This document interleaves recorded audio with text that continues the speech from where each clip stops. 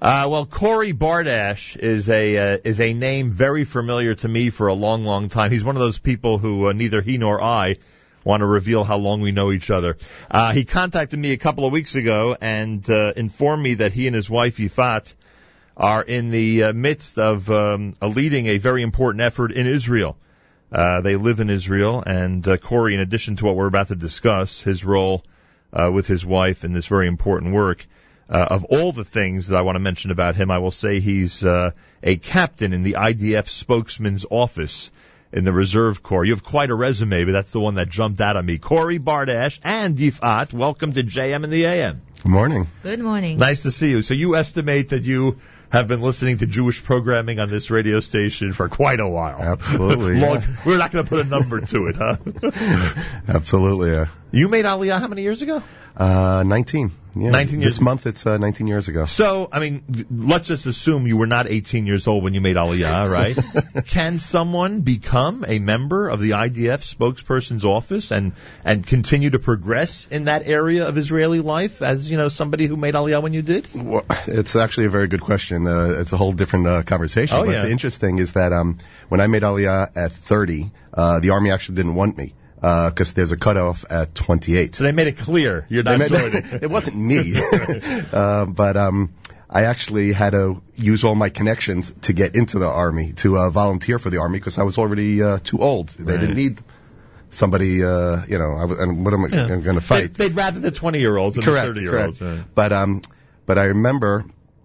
Actually, there was an article in the newspaper, and there was talking, and the Doveret, the spokeswoman at the time, was it was an article speaking about all the work that they do. And I said, hey, listen, I'm not going to necessarily fight, but I know I could contribute to the country and to its defense by speaking English. Right. And I used all my connections to actually get into the Army, and one thing led to another, and I got into the Army, because you not only have to go, the Army said, okay, we'll let you in, but you have to have a unit that sponsors you. Right. So the spokesman's unit contacted the Army. They said, yes, we could use him, and thank God. And this may be overstating the obvious, but you can accomplish more as a spokesperson officially with the IDF than I guess you could as a, regular citizen running around and being a spokesperson. Right. Listen, there's just something, the optics of wearing a uniform with bars on your shoulders, talking to, and the unit that I'm in is talking to visiting politicians or international organizations that come to Israel, and articulating and advocating and articulating properly what the Army's role is in whatever it is. And if you remember let's say the security fence, for instance, that Israel took a beating in international press as to how bad it was, and again, the optics of the Berlin Wall and everything like that. But apartheid, exactly. But to be able to explain how it actually saves lives, it's on both sides of the thing, and basically the wall could always be, and it's not even a wall, it's a fence. 96% of it is actually a fence that can be moved, can be adjusted, and a life can't be returned. So interesting. And this past summer, more work for you, less work? Now that you're older, it's less work in general? No, it's more, and it's actually a very motivated group of individuals that are in the spokesman's office that we actually call them all the time, saying, when do you need us? And it's not like we have to go to the Army for 2 weeks at a time. It's, we have a meeting, could you go to and represent us? So I joke around that the hardest, or the most dangerous thing for me is my cholesterol level, because I have to go to a lot of functions and dinners, and rather than being you got the tough part of exactly. Army life, huh? Very interesting. So kol hakavod to you, and you and that entire unit should continue to have success. Thank you. I'm sure you've had a lot of pushback in different encounters. Yeah. As you meet people from around the world. Very hostile audiences at times. I can only imagine. All right, so you and your wife Yifat, tell us about this project that fell into your laps, so to speak, right?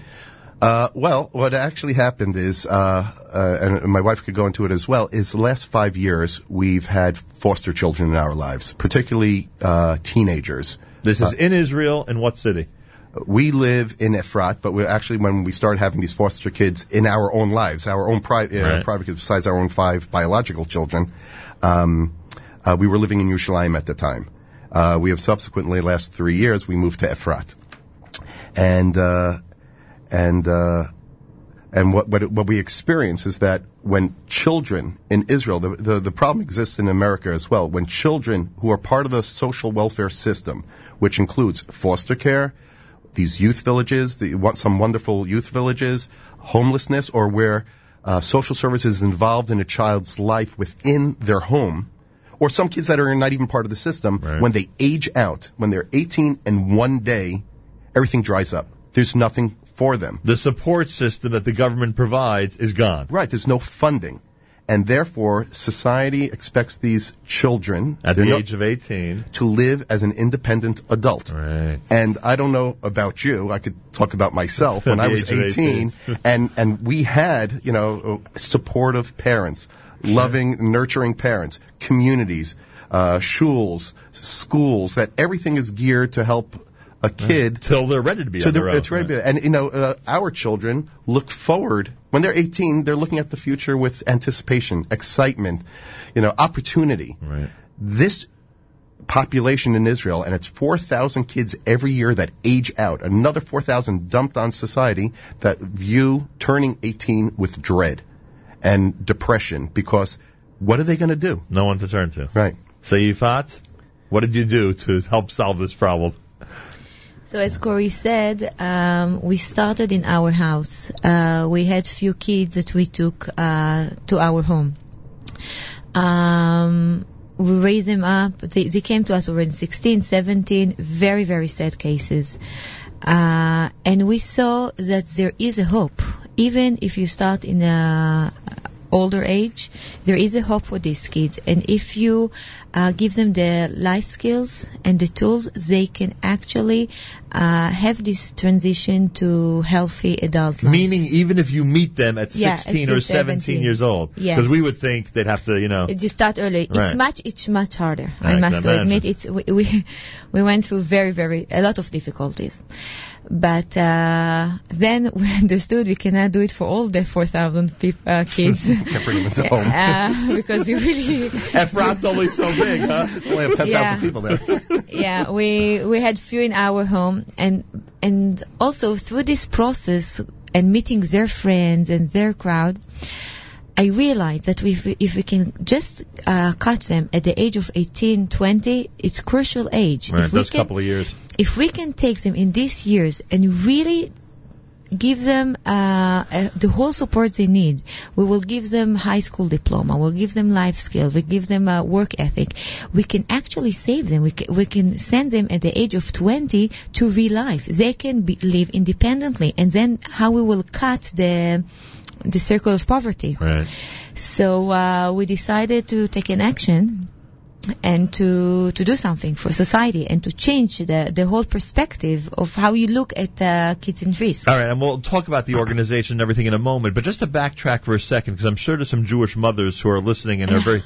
I mean, I don't know if the system's the same as the U.S. You could tell us that, but when you say 5 foster children, does that mean 5 official foster kids under your care? Like, is it similar to what we know here in the New York, New Jersey area? We didn't get paid for them by the government. It was the foster care system in America has a lot of difficulties. When I say foster care, I actually expand the definition to any child that lives out of their home, right, or their home is a dangerous situation. And I assume limited contact with their real parents, right? Or zero contact. Or zero contact. Or it's a very negative. Right. They'd be on the street, quote unquote. Right. And you have to understand that this population, they're no longer children and they're not yet adults. Right. And all these, let's say, the very good youth villages that these children live in, they just get them up to 18, right, because and you're not teaching. They don't know how to open up a bank account at that point. They don't know how to work. But when I mean that Jewish mothers would be curious, you then took the responsibility for those 5 Absolutely. kids. Absolutely. You had them in your home as if they were your 5 real kids, right? Yes, absolutely. I mean, you ended up with 10 kids. Right? I ended up with going to 10 parents teacher conference a day. Right. So now you get my question. Absolutely. It's a lot of work. And I also work in the consultant to large companies. It's a lot of work, but I felt they are we say on Elul time, Avivi mi azavuni. Right. So this is these kids, Aviv Emi Azavuni. They don't have parents, and if we don't take them to us, they will be in the streets. They will be criminals. They will be abused. I understand all that, but there are people who hesitate and think for months if they should take in one kid. You're at 5, and you probably thought for months about taking in a 6. No, the two of you. Yeah, I would figure. There was one case that one of the children that came to us, we got a call, and I remember clearly that we didn't even meet the kid yet, and Yifat said, I love him already, like before. Yeah. But some of these kids, because they went to school and because they live in different things, they weren't living with us 24/7. Understood. But still, you're responsible for that. Yeah. That you are their parents. So you're right that they're in the dorm or they're in the, other people's homes for a while. But whatever the case is, you're responsible. Absolutely. And I must say that we have 5 kids of our own. Right. They're very young. They don't know the stories behind these kids. They're siblings. They don't know the stories because we try to protect them. But because they're very loving kids, they were part of the whole deal. Right. And this is part of the cure, I would say, even. That must be very helpful to the foster kids that they have brothers we and have sisters a lot like of that. we have, our kids play basketball. Oh, I'm sure. You find, and they probably fight like siblings as well. Yifat and Corey Bardash in our studio visiting from Efrat. All right, so let's get to the formal part of this because there's actually something that our listeners could do to help this situation, and that's Atara, right? Atara is the name of the organization. Yes. Empowering women as they age out of foster care. You've done this specifically for the ladies, for the girls of that age, right? We had to start somewhere. Right. There are 4,000 of them every year, as Corey said, and we had to start somewhere. So we decided to start with the most vulnerable population. So teenage girls. Girls. Obviously, right? Yeah. I mean, we talk about the most vulnerable. Those are the ones that need the most care. Exactly. And they would turn 18 and they expected to live on their own. Right. They can't. They're just busy survival all the time. So if we give them the shelter, or if we give them the food, we can actually they will be able to look above the moment and to get to something in their life. They can imagine a future for themselves. Exactly. Right. Why are we under the impression that the Israeli government, because of the way it's set up and the nature of its generosity, would be taking care of kids past 18? Like we as, observers from thousands of miles away think like that of the Israeli. It's not a wrong impression, right? No. Well, you should know in America there's a big push as well to expand foster care and social services from 18 to 21. For this very reason. Because psychologists, social workers, and everybody who looks at the evidence and the data will show that for every extra year, because up until 18, a kid isn't learning life skills to live independently. They're just being sheltered and fed. So if you give them till 21. But you combine that with learning how to transition properly into society, it occurs in America. In Israel, we're still a young country, and they're finding their way. And one of our major goals is to help change the way Israeli society or the government looks at this population. So if you had it your way, the Israeli government would do just that, would fund for another 3 years at least. Well, we'll get into our project specifically. We clearly would like the Israeli government in a certain to partner to change the way they look, continue funding to either the youth villages or to foster and programming specifically up until the age of 20 and 21. In Israel, something different than America. In Israel, the great equalizer, everybody in 18 years old either does the army or national service. Right. This population, by and large, does not. So they've been marginalized their whole life. And not required to. And not required to. Because their life situation is such that they're not. So they've been marginalized their whole lives. And in Israel, everybody says, "Oh, what army you were? Where'd you do Sherut Leumi?" And by using the platform and as a tool, national service within our project. So this is what happens. This is what the project is all about, and it's fascinating. And it's like a boot camp on a certain level where a kid will come in, and at the end of this 2 years, they will be prepared to live as independent adults. Right. Half the day is they're doing their national service. These girls. which they would not have done otherwise. But we've partnered with a very good organization, the Volunteer Association, that's the largest Sherut Leumi organization, and these kids are specifically placed in positions where they have a special, let's say, inclination to want to work in a hospital or whatever it is, and they're doing that till, let's say, 3:00 in the afternoon. It's on-the-job training. It's they're getting a lot of responsibilities, and they've never had the sport.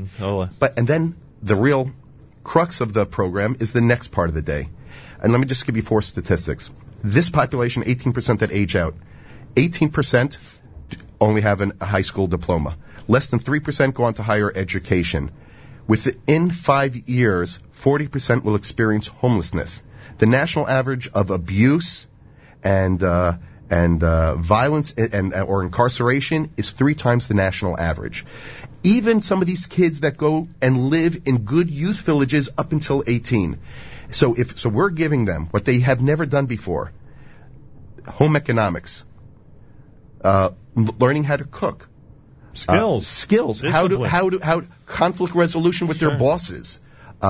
Vocational training. They want to be a cosmetician. They want to be a photographer. They want to be a nurse. Whatever they want to be, we'll give them the tools and the courses to get through it. We have a staff of a house mother, 3 social workers, madrichot, teachers, and what Yifat has built is a So there are a lot of Yifats out there who are helping out, who are supervising the kids. Within the project. I'm saying absolutely. No, we have, and it's an extensive, and what we've built the program is specifically looked at the biggest obstacles that this population face. What all the studies will show is that this population lacks stability in their life. Of course. Financial stability, emotional stability, housing stability. And we're giving those tools that when they're 20, they could actually go to work, open a bank account, go shopping on a budget, prepare a Shabbat meal for their family, and hopefully know how to recognize an unhealthy relationship and what is a healthy relationship. Yifat? Yeah, I would like to tell you about a story that combine our own foster kids and this project. A girl arrived to us. She was 17. She came. Her father passed away when she was very young. She was 4 years old. Her mom is totally dysfunction.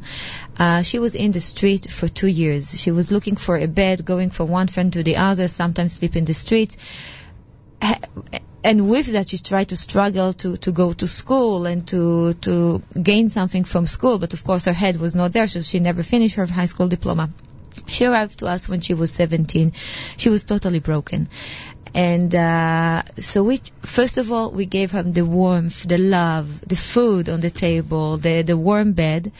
And slowly, she could be able to concentrate more on the studies and think about her future. We guided her to do Sherut Leumi in the project. And now she went to a very special program in Sherut Leumi. She is a doctor assistant. And she even takes blood for patients. So now she wants to be a doctor when she grow up. And she will do it. She will do it because now she has a high school diploma. When she will finish Sherut Leumi, she will be able to go to college and she will be a doctor. Unbelievable. The website is atara.org, ATARA.org. People who read all about this. The first 3 words that appear on the website are independence, dignity, and success. And that basically sums it up, right? Correct, That's what we're looking for them to be independent. We're looking for them to have dignified lives, and obviously we want them to be as successful as possible. All right. So what do people do? They go to the website, they donate, and what are some of the programs, projects, things that you're raising money for now that people can participate in? Some of the things that people, if they would like to help, is either from sponsoring one of the participants, right, or one of the projects. One of the things that we're actually, we're talking to people about as well is a Shabbat program. Because right now the house works 20 for 6. And on Shabbat, because for whatever budget constraints, that we don't have it all the time because the expenses involved. But we also realized only after the program started that some of these girls have no home to go to on the weekend. Right. And so they have a place 6 days. They have no place for Shabbat. And so since the project started, we actually are hopping around getting our friends to house these girls on a Shabbat by Shabbat basis. But Shabbat is not just Shabbat. Oh, let's find a place for them. Shabbat is actually part of the program because if somebody's going to live independently, and these girls, all of them, come from a traditional Orthodox background, and so that's what they know. That's their background, and that's what their emotional feeling is. And in order for them to be able to make a Shabbat, set the table, cook all the foods for their future family, that is such an empowering tool. And it's not just let's make Shabbat. It's part of the whole part of the whole thing. Part of the whole thing. So each Shabbat actually costs us $500 for a Shabbat over the 52 weeks of the year, and that would help provide Shabbat 20 for how girls many? will For have 20 20 girls. girls will have a Shabbat with madricha, with the food, but they prepare the food. Right. They do everything. They're involved in the preparation, and that is part of the program as well. All right, Atara. If we could do one thing today, it would be to convince people in this audience to participate and to help with the Shabbat program. Atara, as you heard, is doing an amazing job. A way to get these young ladies onto a road of independence, onto a road to success. And one of the things they need is their Shabbat program sponsored. And you heard why from Yifat and Corey Bardash. If you go to the website, atara.org, atara.org, there is a donate button right there. And I assume if people click on that, they can donate specifically $500 per Shabbat. Right. Hopefully it will work. It better work. Simple as that. If you go to the website, you can see a lot of the different things that we spoke about today, why this need has been created in Israel, or why it eventually, unfortunately, happened in Israel, why this need is out there for those who are over the age of 18. The vision of the Atara organization, the story, the program, it's all up there on the website. You can check it out by going to atara.org, atara.org, and again, they are looking for a donation, and it is working, by the way. Okay. They are looking rather for a donation of $500 per Shabbat in order to make their Shabbat program a success. If you go to atara.org, atara.org, you can do that and participate in that way. Anything else to add? It's one thing Yifat always says is like we have our own 5 biological children, and these girls in the project in the program, they're Hakadosh Baruch Hu's children. And we're happy to do the heavy lifting. We get nothing out of this. It's we always say it's 2 for the price of none. But very good. But it's something that sometimes in America this population, they're not part of the Jewish community, so it's sort of the other. In Israel, these are our Jewish children, and in order for them to live stable, independent lives, to break that cycle, it's not only for these girls; it's for their children. Of course. And it's an effective way of proven. We have like the top social workers with us in Israel, and I'll end with this last thing.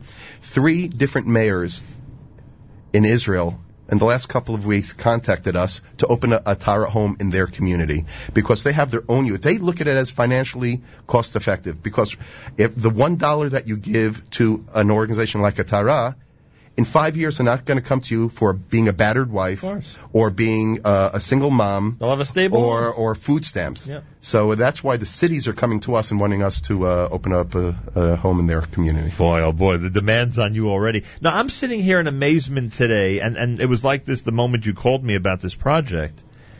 Because, don't take this the wrong way. 2 regular people in Efrat have gone ahead and established something to make a real difference, and now it's gotten to the scale where, you need tens of thousands of dollars, if not more, to just support what's going on. So, kol hakavod, what can I tell you? I'm telling you, I'm sure, like I said to you, there are people who think for months and years whether they can handle one foster child. You not only are taking care of the 5 you mentioned, but everybody else is under your umbrella as well, so kol hakavod. Yeah, this is my vacation that I take my wife on to America and go fundraising. You're literally here to ask people to help. That's why you're here in the United States. Absolutely. We left 5 little kids at home. With a babysitter. Yes. We don't want to accuse you of neglecting anybody.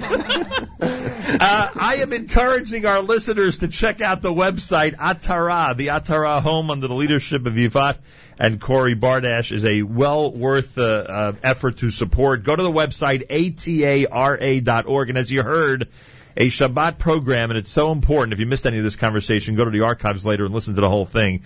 A Shabbat program is so vital to their success, and at $500 per Shabbat, they can take care of those 20 young ladies.